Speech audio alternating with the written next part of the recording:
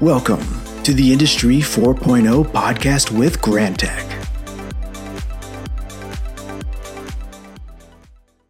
Hello, and welcome to today's episode of the Industry 4.0 podcast with Grantek, where we give our audience a look into the world of manufacturing with a focus on the modern technology trends that we commonly call Industry 4.0.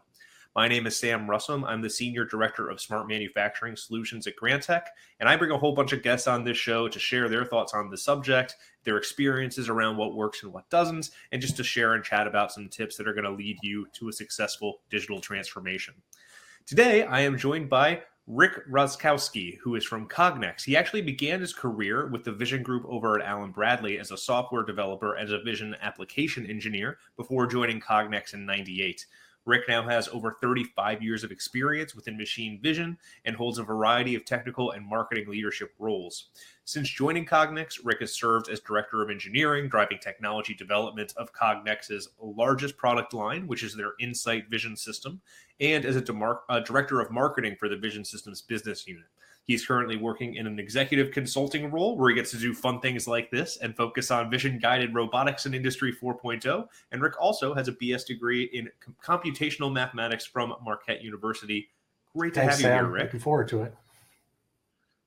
Awesome. Yeah, me too. And it's great. I think it's really great to have Cognex here, right, with kind of that device and that vision expertise. It comes up all the time in Industry 4.0, so I'm super happy to have you here.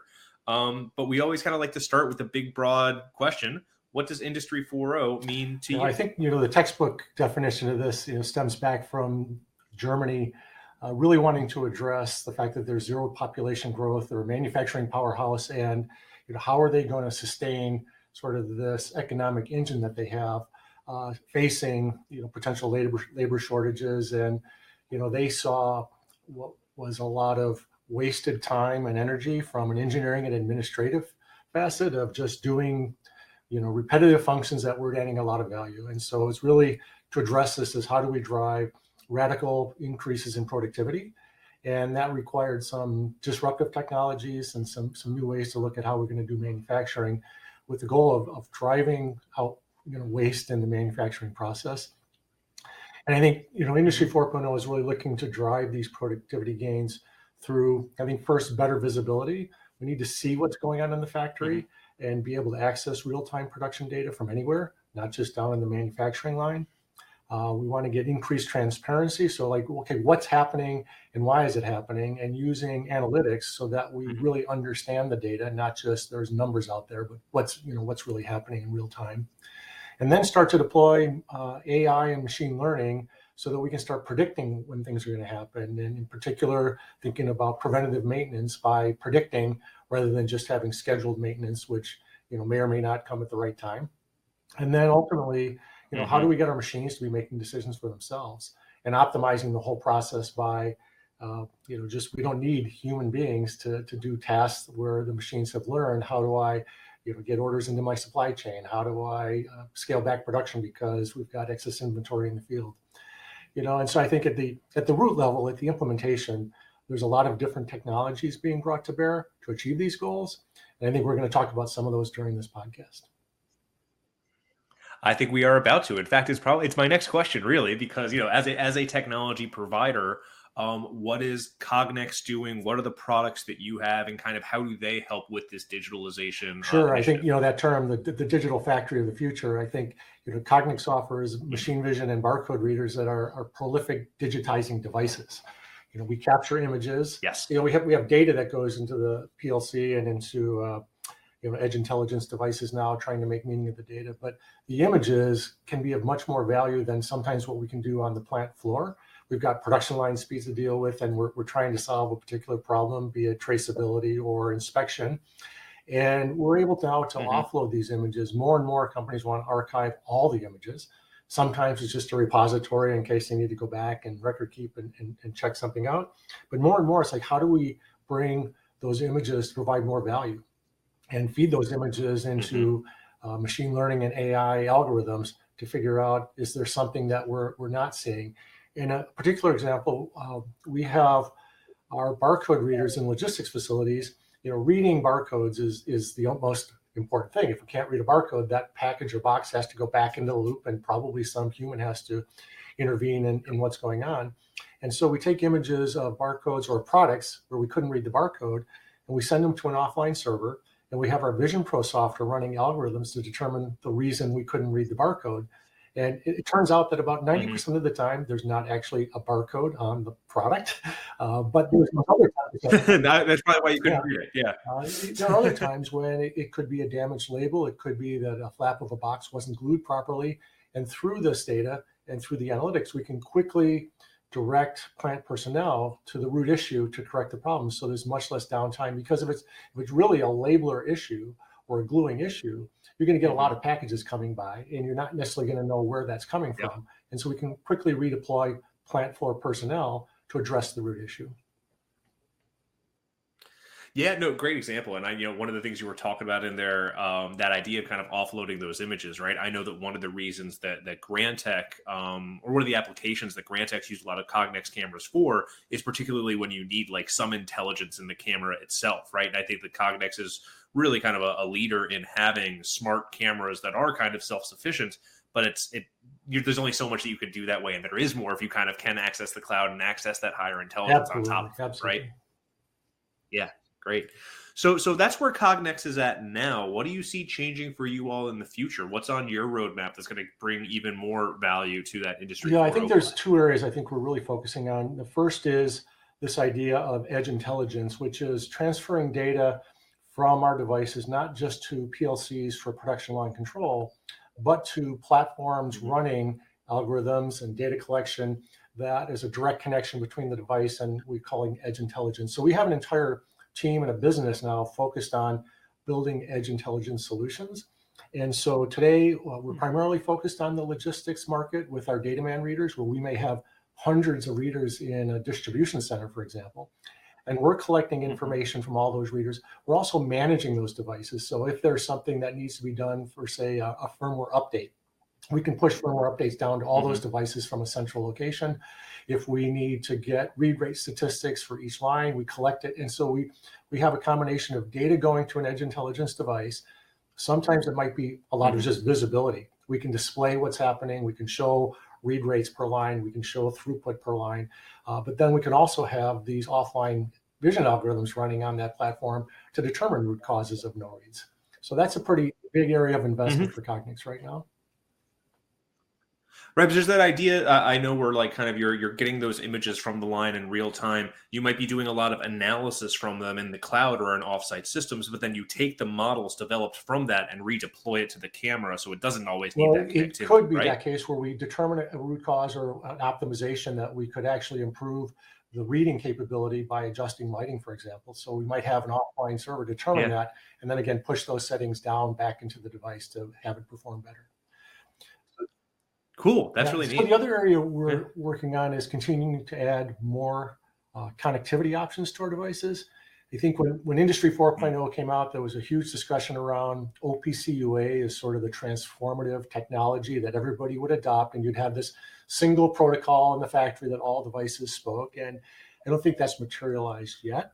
I'm not sure it will, and it certainly doesn't seem to have a huge merit to be taking all our devices that are connected directly to control equipment and PLCs to convert those from existing communication topologies to OPC UA.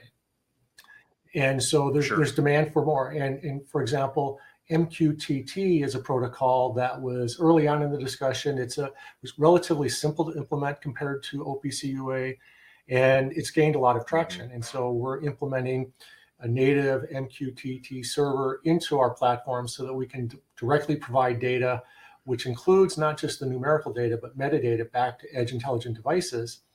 And then the other area we're seeing is just demand for higher speed, more synchronized communication. EtherCAT's a platform that supports that. And there's a lot of talk over time synchronized networks. And supporting these protocols typically requires customized hardware, so that your device is synchronized with what's going on with all other devices. And there's some new chip technology emerging where these chips don't just support a single protocol, but they actually support a whole variety of factory floor protocols, and they offload all of the protocol work from the main CPU, allowing that main CPU to focus on its main job of inspecting and reading barcodes and things like that. So I think that's an area where we're really focused on, is making sure that we offer the diverse range of communication strategies.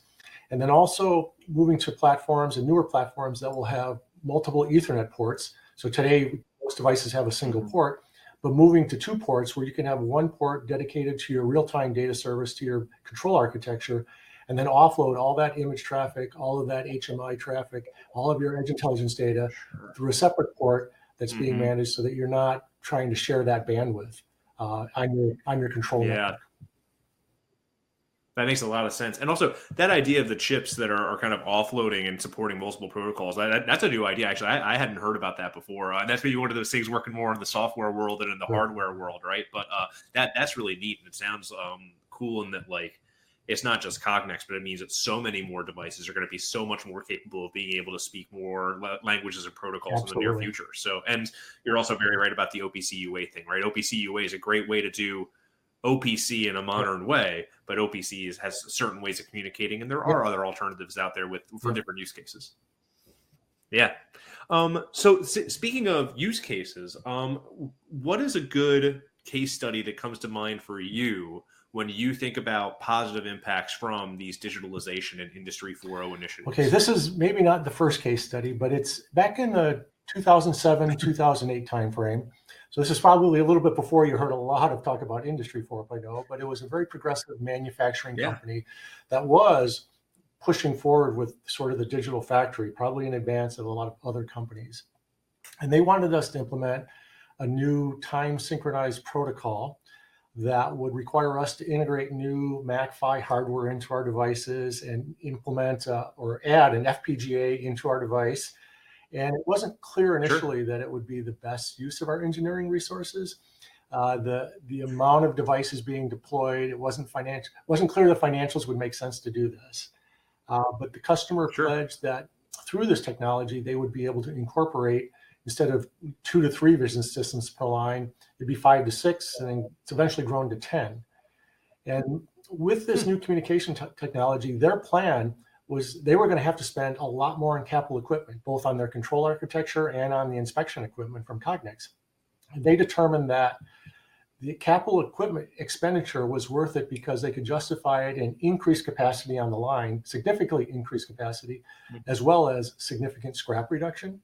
We don't think about scrap reduction so much all the time, but it was a major contributor to moving to this new architecture, which allowed them more precise control over their manufacturing process. And more than 10 years later, we're still working with this manufacturing powerhouse that's really driving us to continue new innovative solutions for them.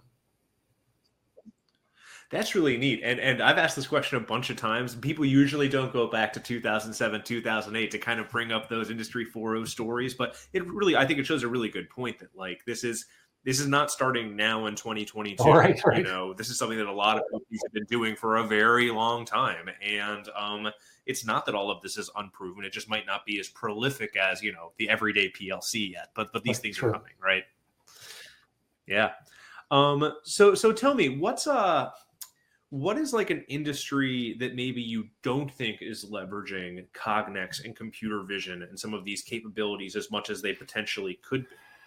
So when I started at Cognex back in 1998, our founder used to say, if man made it, we could inspect it. And if God made it, stay away. And he even had the wood doors at our headquarters painted over because he didn't want to see the wood grain. And so things that were more nature-based were not a good area for machine vision. But with new 3D imaging technology and especially deep learning technology, those two areas are really changing the types of applications we can pursue.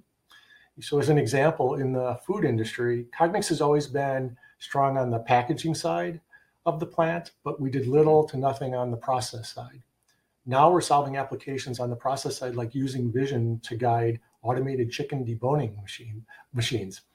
And so I think there are a lot more opportunities in the process world where we just really didn't have cost-effective solutions, where a combination of 3D and machine learning technology can provide real solutions to applications in the process world.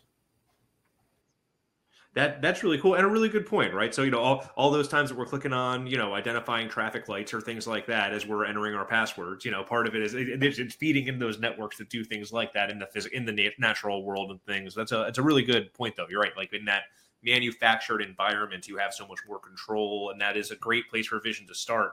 But I can definitely see, I think we all see in our everyday lives, right? It's not working on the video right now, but just the way that, your computer can fuzz out your background in Teams and Zoom and things like that. That is a natural world, application of computer vision. Yeah, I think it's important that, people who may have looked at using vision in the past where it just wasn't economical or it just didn't really work for their application. I think now is a good time to make sure that people are rethinking that strategy, because sometimes you can say this technology doesn't work for me and then not go back to it. I think this is an opportunity for people to say, okay, let's re-examine, because there have been so many technological gains in the last 4 to 5 years where vision can be used in more places now. Especially with all that stuff that you were just talking about with the cloud too, right? I mean, that idea of connecting these vision systems and having your plants connected to the cloud, again, 10, 15 years ago, it wasn't totally crazy, but it certainly wasn't common. And now it's starting to become a lot more common, right? Certainly had challenges with image offload and how quickly could you get images out. And, we continually face that challenge because, resolution keeps increasing. We used to deal with VGA images, and then it was 1K, megapixel images, and now it's 5 megapixel images, and then it's 10 megapixel images. And so, transition to things like gigabit Ethernet and eventually going to, 10 gig E, creating separate network ports for image traffic versus data traffic. Those are things that are helping us be able to move more data into the cloud, where in the past it was really not even feasible. Cool. So, and then maybe to inspire some of our listeners around kind of the cooler applications of computer vision and machine vision, kind of what's a more like surprising industry or a more surprising use case that you guys have had to dive into that people might not think of? Interesting. When COVID-19 hit, Cognex, like many companies, faced potential for some real economic hardship, right? And not knowing who's going to be making stuff, what was consumer demand going to be. And fortunately for Cognex, there was this massive demand to build test kits and ramp up vaccine production. And those created opportunities for Cognex because test kits, vaccines packaged in vials, needles for injection, all of those devices in the pharma world have to be inspected and need traceability throughout the supply chain. And so we had a long history of working with different medical device and pharmaceutical companies, but COVID actually created a unique demand for rapid scale up of technical solutions. We had a variety of existing communication protocols, so we could work with different vendors. And what happened was some of these companies actually realized that deploying this technology could become a long-term part of their Industry 4.0 manufacturing strategy, because it did bring a lot of value and a lot more repeatability to the process, and they could deploy it quickly. Mm-hmm. Well, and was that an instance too, where it was valuable to have people off the shop floor when you weren't allowed? You just couldn't have as many people in proximity, right? If you could be watching some of these things with a camera instead of having a person watching it, that's Well, that goes to a sort of a root of what does manufacturing look like in the future? And I've been in manufacturing plants in China in my career where there are literally thousands of people working in close proximity to one another, where they are doing manual inspection. Some tasks were difficult to automate, or you had, a lower cost labor market. And so you just put people on the floor, and, our devices, they don't contact or transmit COVID. And so, so they can be used in a lot of spaces. And again, I think the growth of 3D and machine learning technology is also enabling us to solve some of the applications that we couldn't solve before, where people were required. But certainly creating these work cells and automation is an important manufacturing strategy for most companies going forward. Yeah, totally. So that's a good example, right? Kind of these COVID inspection kits, right? That's a unique use case you jumped onto. But maybe for listeners that might not be as familiar with Cognex, what are the common problems that you're solving with computer vision, and kind of what are those low-hanging fruits that really anybody should be doing these days? We serve almost every industry. I mean, we work in automotive, pharmaceutical, consumer electronics, semiconductor. I think anytime you're making stuff, there's an opportunity. So manufacturing, where you're making a product, or you need traceability through a supply chain. Our vision systems and our barcode readers can be deployed.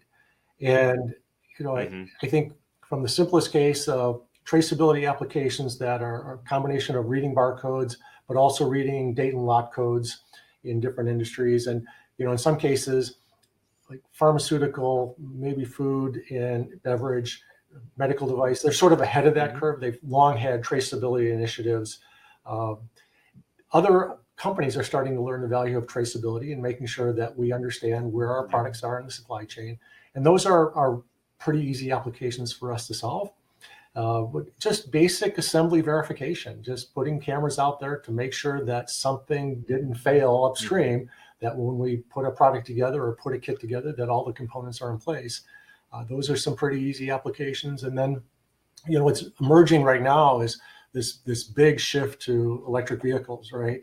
There's this tremendous ramp up of sort of the change in manufacturing from traditional powertrain applications to battery assembly and battery inspection. And the battery inspection applications are particularly interesting because they're not solved using our traditional machine vision library of tools. We're actually leveraging work we did 15, 20 years ago in the semiconductor industry to deal with like laser weld quality and things like that, because the problems that you're trying to find, the defects are so small and they vary. And so a combination of bringing higher resolution, bringing technology from the semiconductor world into EV manufacturing, and then also bringing in machine learning algorithms is allowing us to rapidly attack the EV battery assembly market. Yeah. So, Rick, another question that we have. So this actually got sent to us from a previous guest, and you'll have the chance to do the same yourself. We always try to have a guest ask a question for a future guest. But one of the people I was talking to recently was asking around what Industry 4.0 technologies do you think would be maybe the most difficult to implement in a heavily regulated industry like a pharmaceutical manufacturing, that would still actually like be worth it. It's still going to provide value, even though it might be kind of a tougher hill to climb. Okay, sure. One area we've seen some challenges is implementing machine learning and AI at the device level. As an example, for years, we've been using traditional correlation-based OCR tools for applications like date and lot code traceability. This type of vision tool fits nicely into the pharmaceutical application validation and change control processes because you can document parameter settings and detect when parameters have been changed. More recently, we've introduced machine learning OCR technology that can solve some very challenging OCR applications where correlation-based tools underperform. But with machine learning, there are no input parameters. You simply train a neural network using an image database. And if the tool encounters an image where it can't read a character, you can add that image into the training database, which updates the neural network. But there's no clear way to document what changed. You can requalify the application by rerunning the entire image database against the updated neural network, but you can't document that I changed parameter X from the value of 4 to 5. So that's created some sort of unique discussions on how do we actually validate change if something has to be changed in an application. But I do believe it's worth using this new OCR technology where traditional OCR tools struggle, because what's the alternative? Are you going to revert back to human inspection? Are you going to live with excess scrap rates?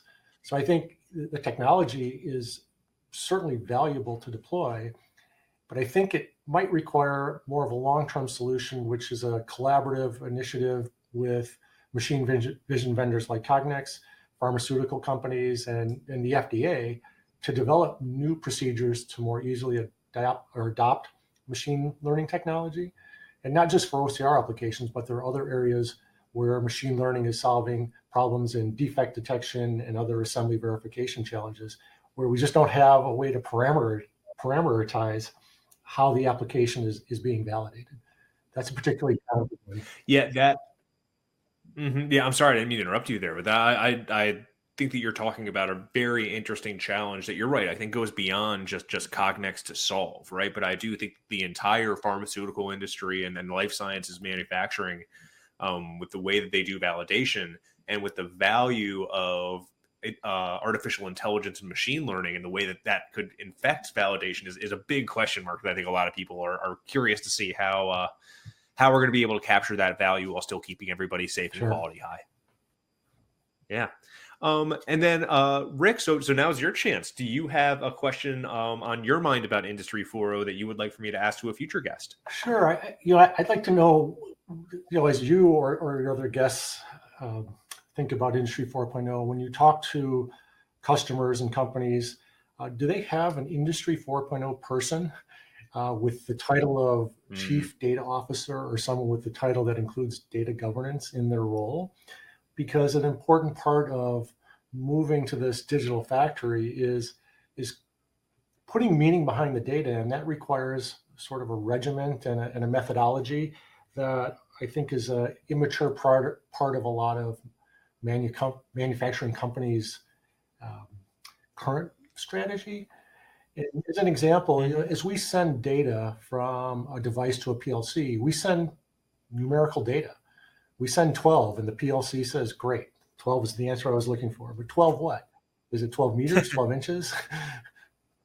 12, whatever. And so, it's important that we begin putting data dictionaries in place. It's important that we have a systematic way to define what our data means, especially as we move it up into the edge intelligence devices, up into the cloud, so that there's context to that data.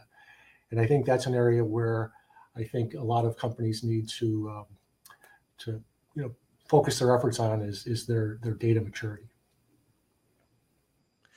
Yeah, I think that's a great question. And I certainly have met quite a few leads of digital transformation or Industry 4.0 or the smart factory in my time. But I do think that question around data governance and kind of chief data officers is a good extension of that. And I am curious to pick the brains of the other people that join me too, to see kind of how they've run into it also. So really good question. Well, hey, Rick, thank you so much for joining me on the podcast today. I'm sure a lot of our listeners really enjoyed that. I think it was a great conversation.